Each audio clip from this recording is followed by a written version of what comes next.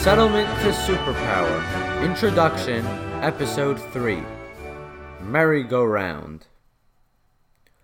So, hello and welcome back to From Settlement to Superpower. We left off last week's episode with Henry's decision to retroactively annul his marriage to Catherine of Aragon and to marry Anne Boleyn in the hope of securing a male heir to the throne.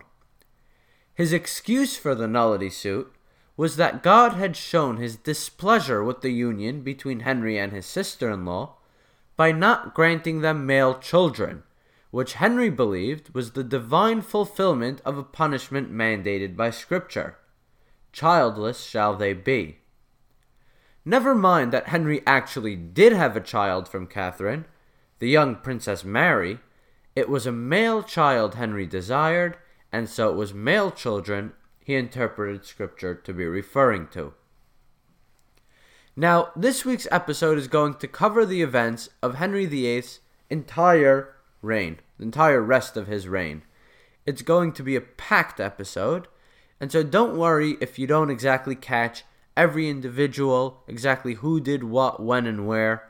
The main point is we're going to go through the Reformation and generally show how Henry's reign was the beginning of the Reformation, but doctrinally not much changed. It was kind of this tension between Henry's personal orthodoxy and the Lutheran influences from the continent, which chose this opportunity to make themselves felt. So really just try to get the broad strokes of this episode. You don't need to have every name, every date, every law that was passed. Just a general overview of the back and forth which typified the latter half of Henry VIII's reign. Now, the first move Henry tried in order to get Catherine out of the way was to convince Catherine that they had in fact been living in sin all these years, and that Catherine should retire to a nunnery.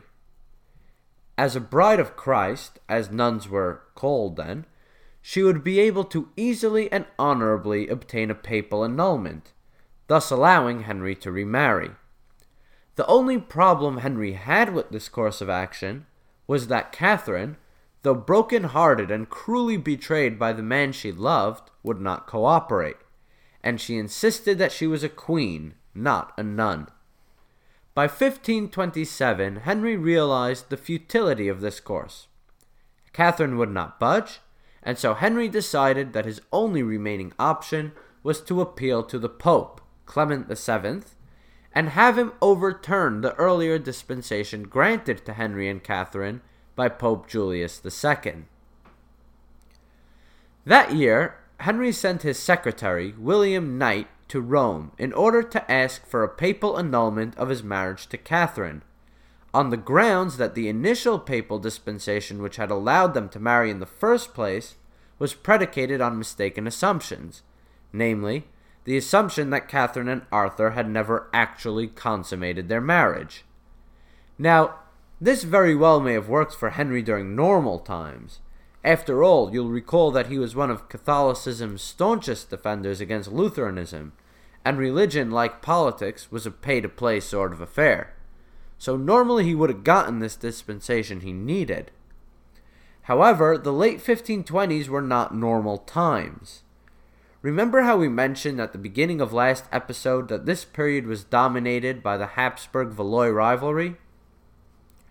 Well, the primary battleground for these endless wars was the Italian peninsula, and the Pope, who was quite a significant figure in these peninsular power politics, made the mistake of throwing the Papal States lot in with France.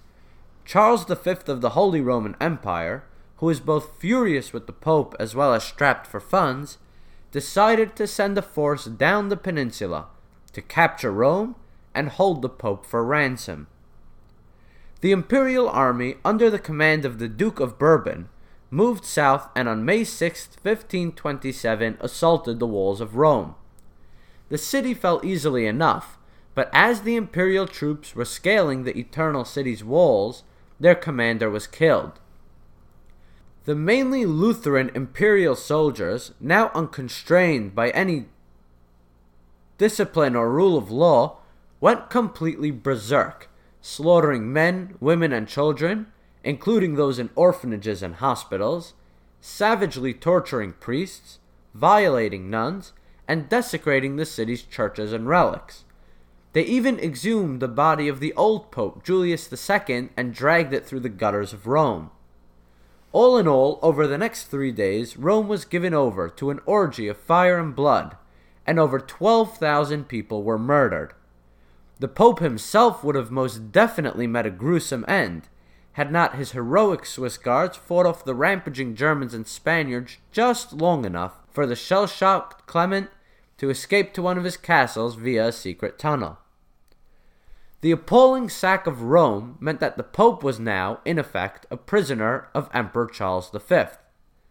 And to King Henry's misfortune, Catherine of Aragon was the Emperor Charles' maternal aunt, and there was no way Charles was letting the Pope annul the marriage and disgrace his dynasty.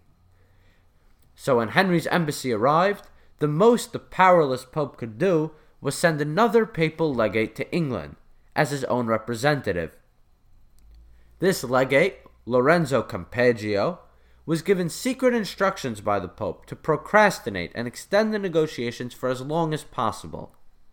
He was even authorized to set up a legatine court with Wolsey to ostensibly decide the case. But as soon as he felt he could no longer delay passing judgment, he was to adjourn the case to Rome immediately. He was not to annul the marriage under any circumstances. Meanwhile, back in England, the royal court was rent into innumerable factions, all squabbling ostensibly over what was becoming known as the king's great matter, but in reality struggling to increase their own power and diminish that of their rivals. We can divide the royal court into 3 main factions, or to be more precise, 2 factions and then Wolsey. Wolsey was by far the most conflicted of them all. He knew that Anne hated him with a passion, and that her rise would most likely mean his own decline, yet at the same time, he felt himself constrained by duty and necessity to fulfill the king's wish, and the king's wish was that Anne be raised to the throne. Wolsey tried desperately to persuade Campeggio to rule in the king's favor, but the wily statesman must have sensed that the walls were closing in on him. The second faction was that of the supporters of Anne Boleyn. These were really a bunch of rival factions who had just bunched together to support Anne, all for their own reasons. You had on the one hand the Boleyns and the Duke of Norfolk, who as you'll recall were related by marriage, and who assumed that the rise of one of their own to the throne would necessarily mean a rise in their own power and status.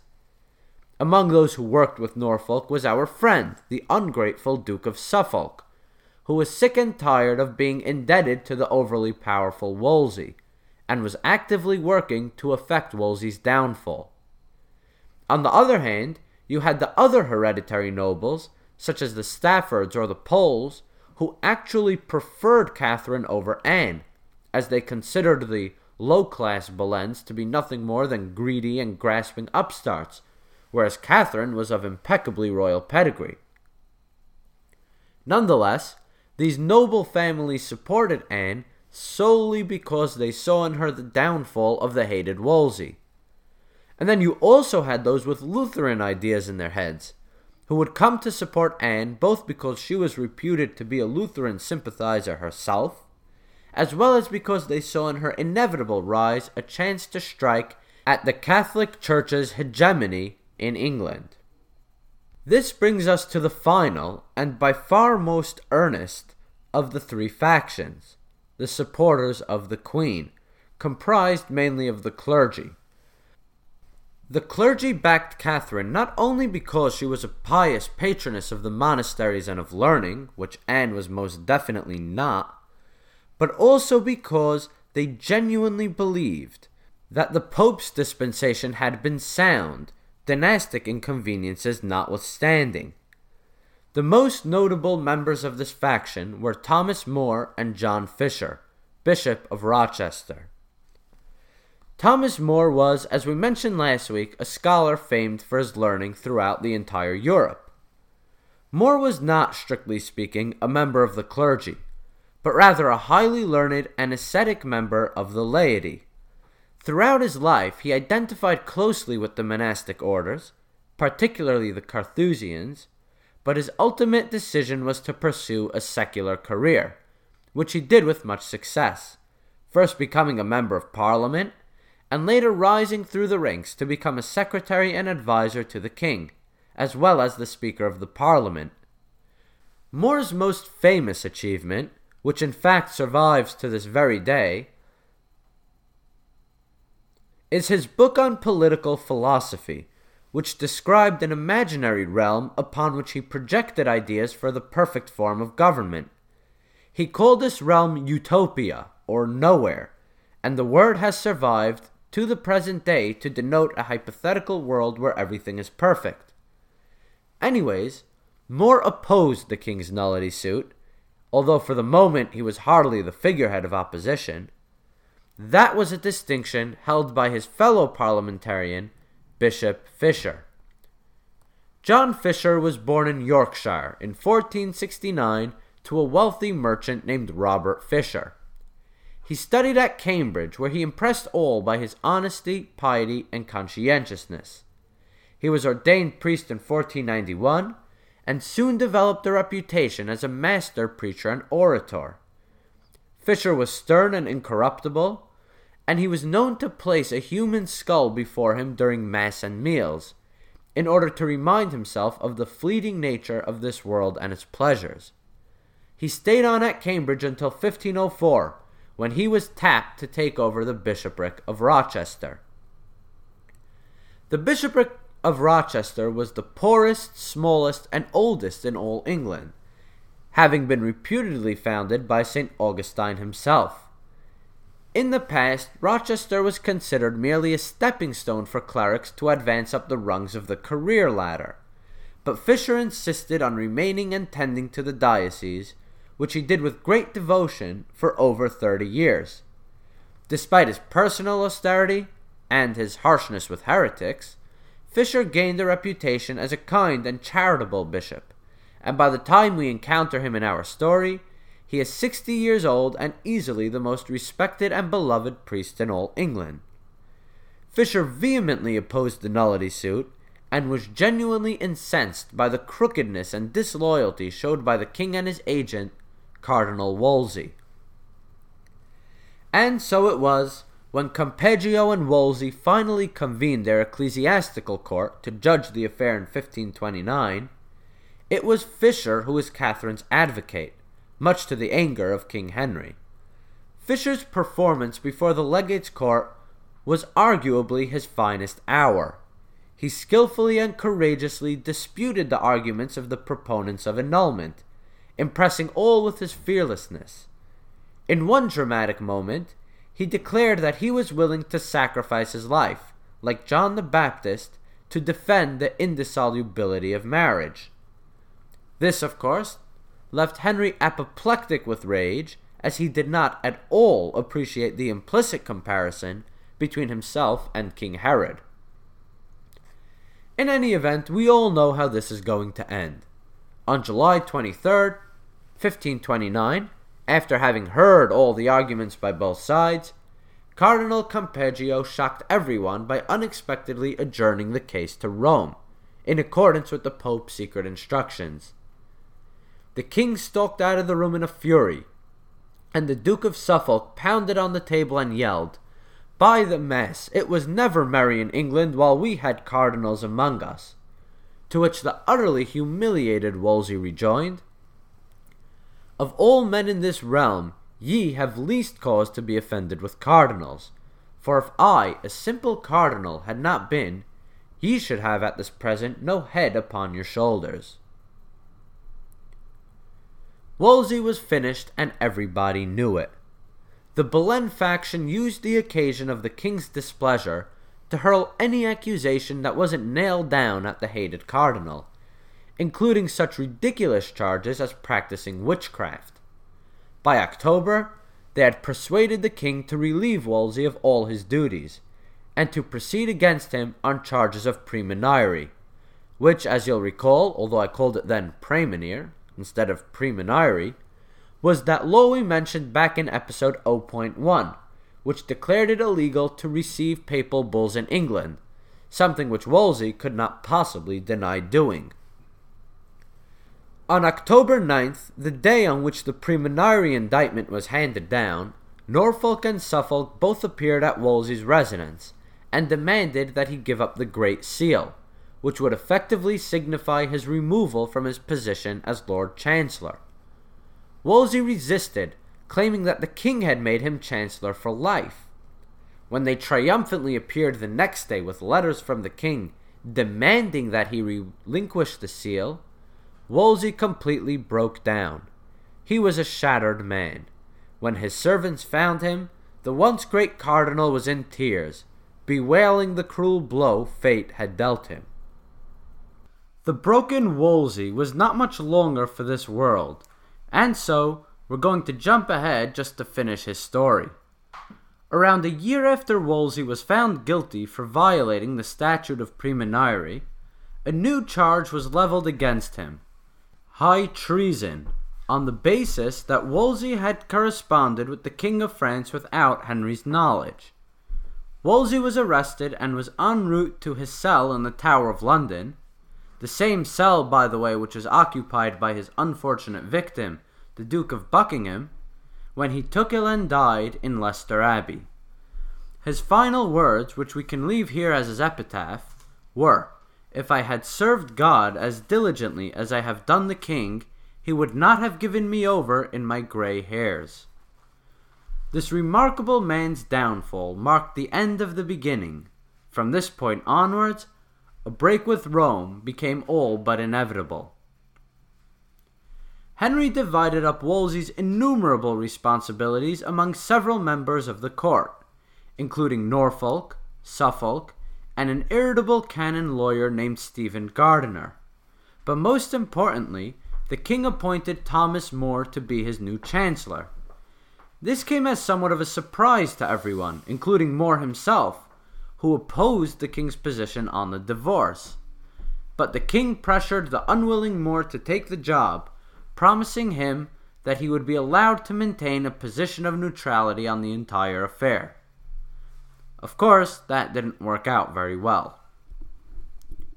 By now it became clear that the Boleyn faction was ascendant. Their rivals were all dead, silenced, or marginalized, and Anne's was the final word in everything.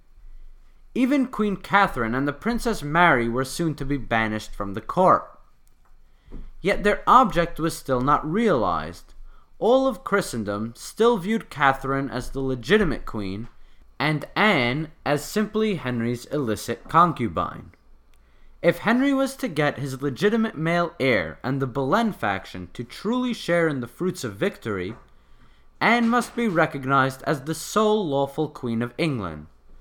And so, Henry tried to bully the papacy into giving him the annulment he wanted, by appealing to the universities of Europe and coming down hard on the English clergy. This first course of action was initially conceived of by a hitherto unknown academic at Cambridge, by the name of Thomas Cranmer. Cranmer was always a black sheep, having previously been expelled from university for marrying a barmaid of ill repute. After his wife had died in childbirth, he took holy orders and moved to Germany, where he got involved in Lutheran ideology. He married another wife, and then returned to England. Of course, he had to keep his wife a secret back home, as Catholic priests were expected to remain celibate. So get this, he transported her from place to place in a suitcase. I'm not kidding. Anyways, Cranmer had met Stephen Gardiner on one of the latter's trips to Cambridge, and greatly impressed him with his erudition and his views on the king's great matter. What Cranmer suggested was that the nullity suit was too great a question to be posed to the papacy itself, and should therefore be posed to the universities of Europe to be debated and discussed. Gardiner brought Cranmer back to court, and the king, also impressed, promoted him to court chaplain and put him in charge of the campaign. As it turned out, Cranmer's campaign was a smashing success. A great deal of prestigious universities, including those of Paris and Bologna, declared Henry to be in the right, and that even a papal dispensation could not justify his marriage to Catherine. This academic support was a great morale booster for the cause of annulment, and the king used the opportunity to browbeat the English clergy into meek submission. The tool which the king employed to this end was Parliament. From 1529 through 1525, the Parliament would be in session, and the so-called Reformation Parliament would eventually provide the king with the legal underpinnings for his ultimate break with Rome. But for now, the Parliament contented itself with taking potshots at the clergy, whittling away at their legal privileges, and feuding with old Bishop John Fisher, who was, then as always, the greatest enemy of the cause of reform. The first move they made, in 1529, was to entirely revoke the privilege of clergy, which we introduced 2 episodes ago. The next year they upped their game, and allowed the king to proceed with praemunire charges against virtually the entire Church of England, and to thus extort from them some several £100,000, on account of their acquiescence to Wolsey's program of action. By the next year, 1532, they passed the Annates Act, which effectively deprived the Pope of the traditional first-fruit tithes.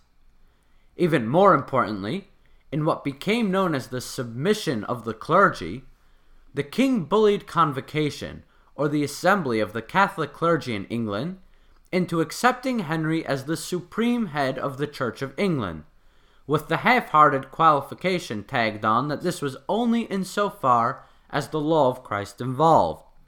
By this point, the great majority of the English clergy were too terrified to oppose the king in anything, and pretty much all of them, excepting Bishop Fisher and a few other brave souls, capitulated to the king's demands. And yet, the Pope remained obstinate. The marriage would not be annulled, and by now the king was growing exceedingly impatient at the papacy, and thoughts of a permanent break from Rome began to occupy his thoughts. Sensing which way the wind was blowing, More resigned from his office of Lord Chancellor, just 1 day after the submission of the clergy. The man who replaced More was Thomas Cromwell, a former secretary of Wolsey's.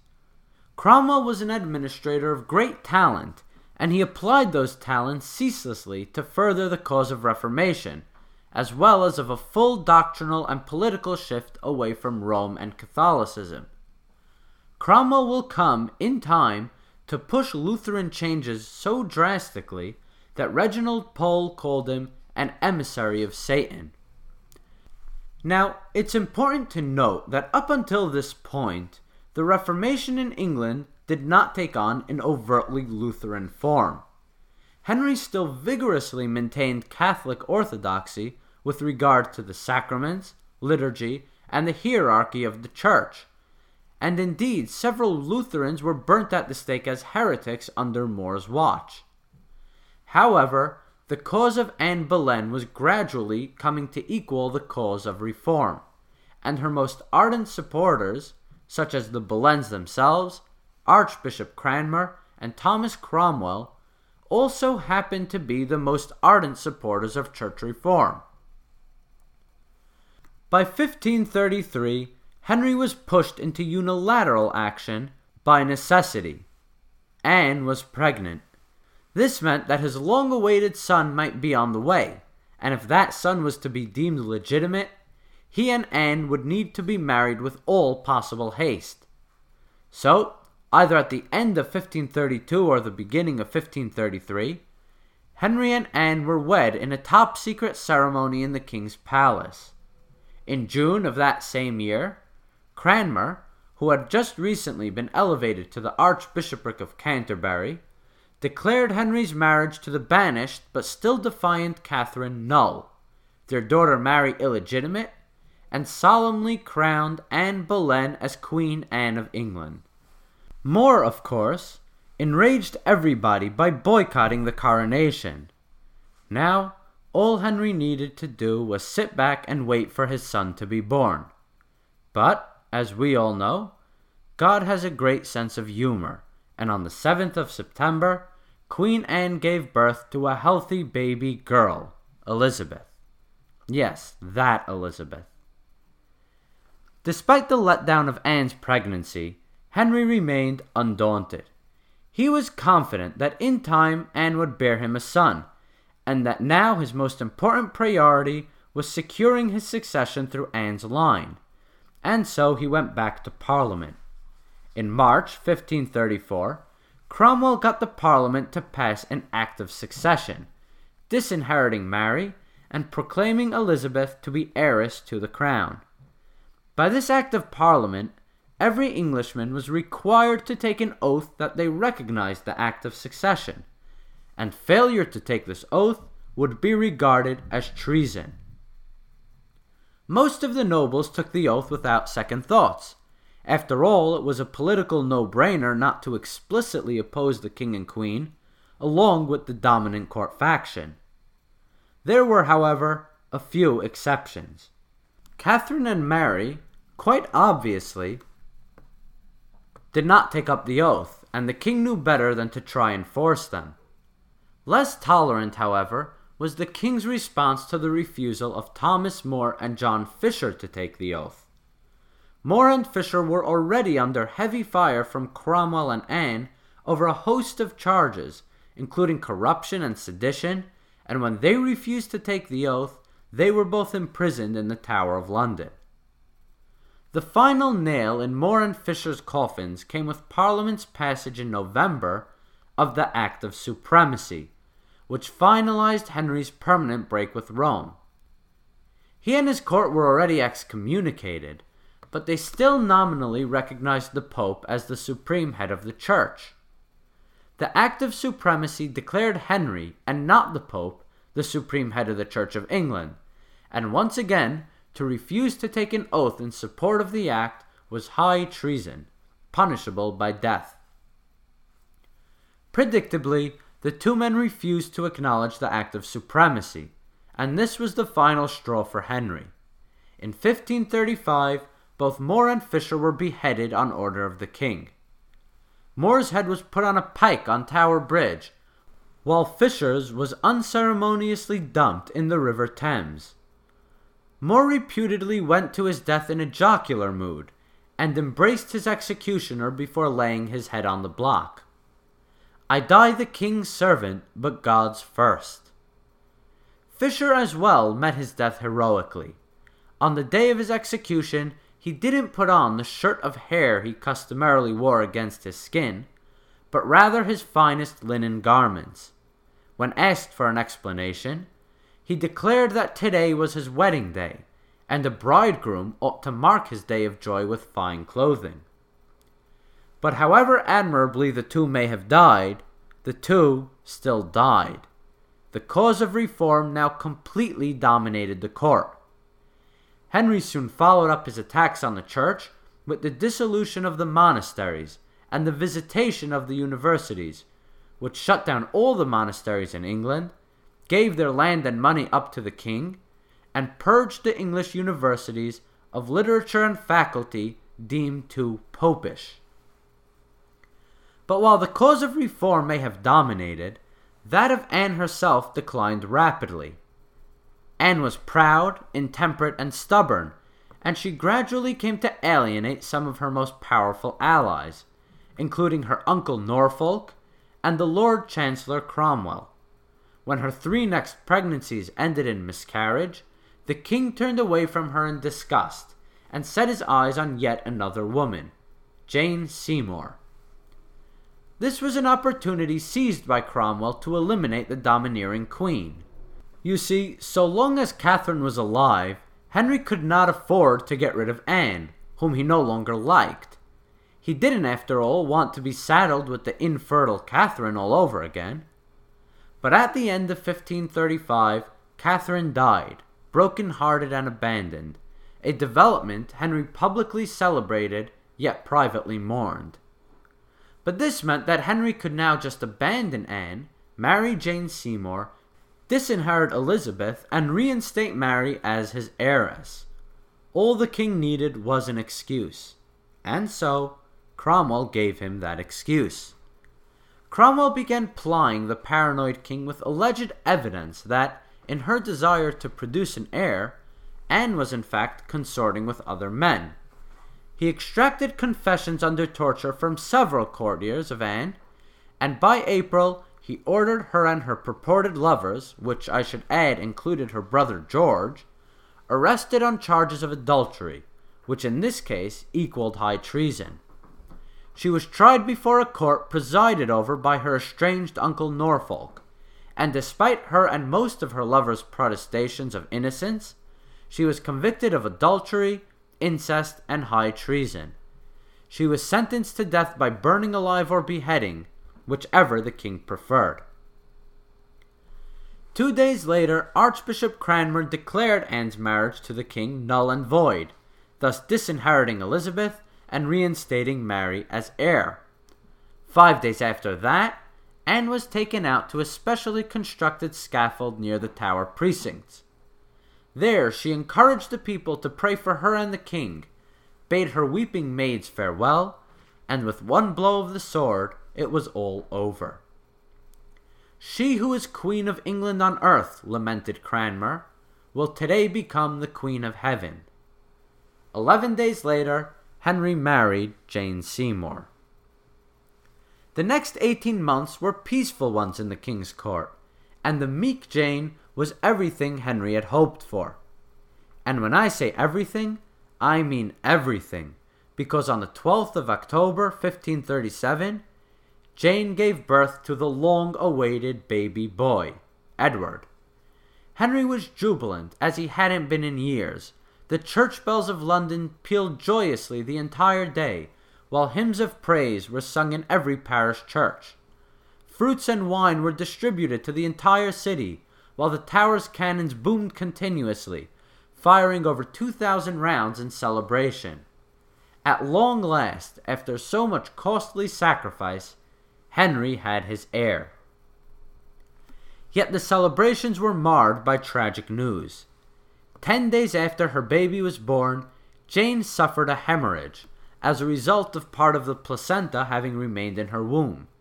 And just like that, Queen Jane Seymour died on the night of October 23rd. She was the only wife of Henry's whose death he truly mourned. During Jane's 18 months, Cromwell and Cranmer had been pushing England ever closer to mainland Lutheranism. Tyndale's Lutheran English Bible was now being disseminated all along the length and breadth of England.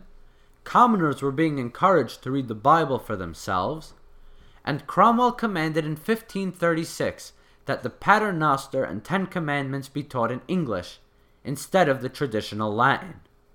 In 1537, Cranmer published The Institution of the Christian Man, a heavily Lutheran-leaning handbook for the common person.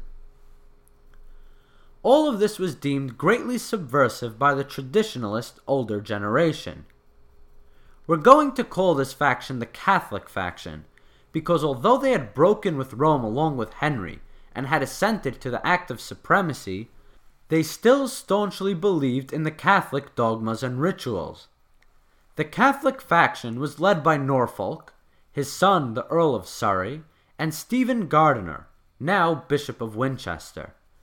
As Norfolk put it, "I never read the scripture, nor never will read it.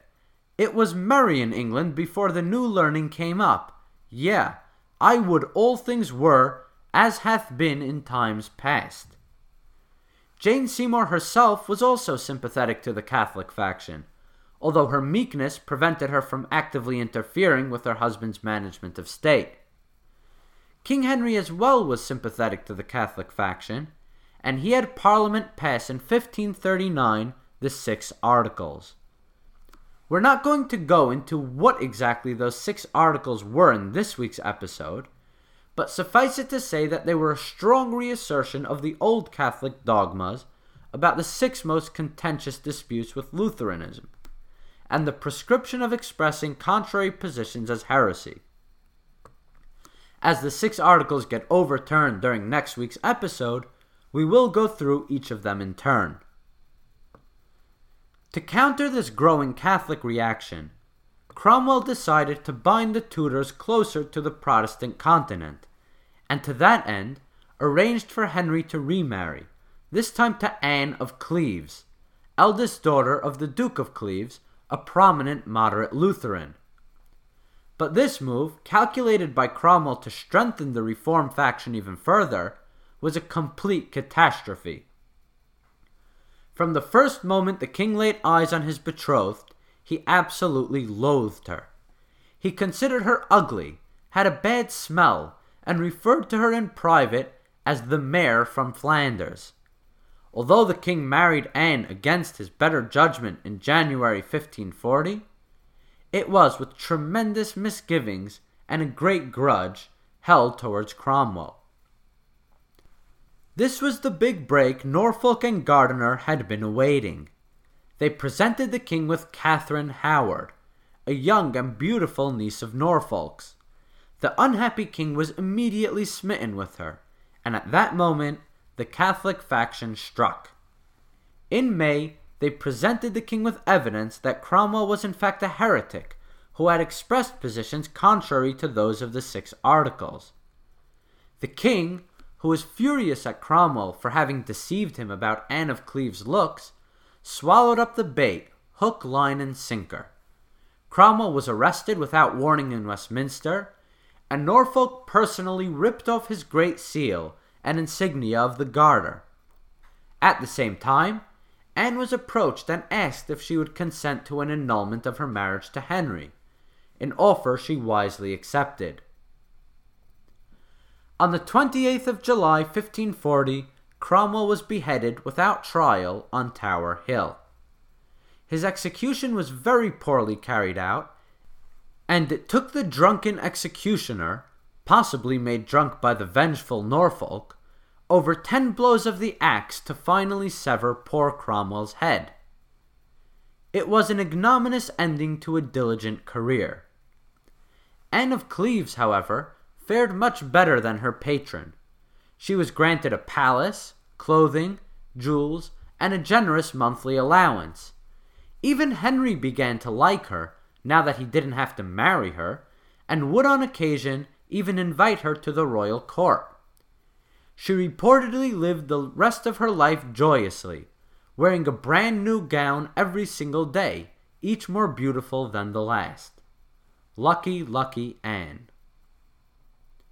On the same day that Cromwell was executed, Henry married his 5th wife, Catherine Howard. At this point, Norfolk believed that his Catholic faction had held the line, and from here on in, things would swing back towards tradition and Catholicism. But alas for Norfolk, it was not to be. His niece, the Queen Catherine Howard, had been carrying on an affair with her cousin, and it was not long before the king found out. On the 13th of February, 1542, Catherine was beheaded with an axe on Tower Green, in the same place where her cousin Anne Boleyn had been executed less than 6 years earlier. From here on in, the Catholic faction was in total eclipse, although their final downfall wouldn't come until right before Henry's death in 1547. Now, this episode has gone on long enough, so I'm going to leave off here. Next week, we're going to discuss the very end of Henry's rule. Henry will die. King Edward VI will rule for 6 eventful reform-filled years, and we're going to evaluate this entire period which we just discussed. We'll have a lot to cover next week, so I'll see you then on From Settlement to Superpower.